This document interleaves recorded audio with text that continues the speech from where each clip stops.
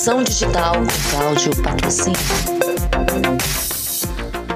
As frentes digitais têm radicalmente pressionado as organizações a se mobilizarem neste mundo hiperconectado, pois a sustentabilidade das relações de negócios e a reputação corporativa neste mercado conectado depende irreversivelmente da galopante comunicação digital.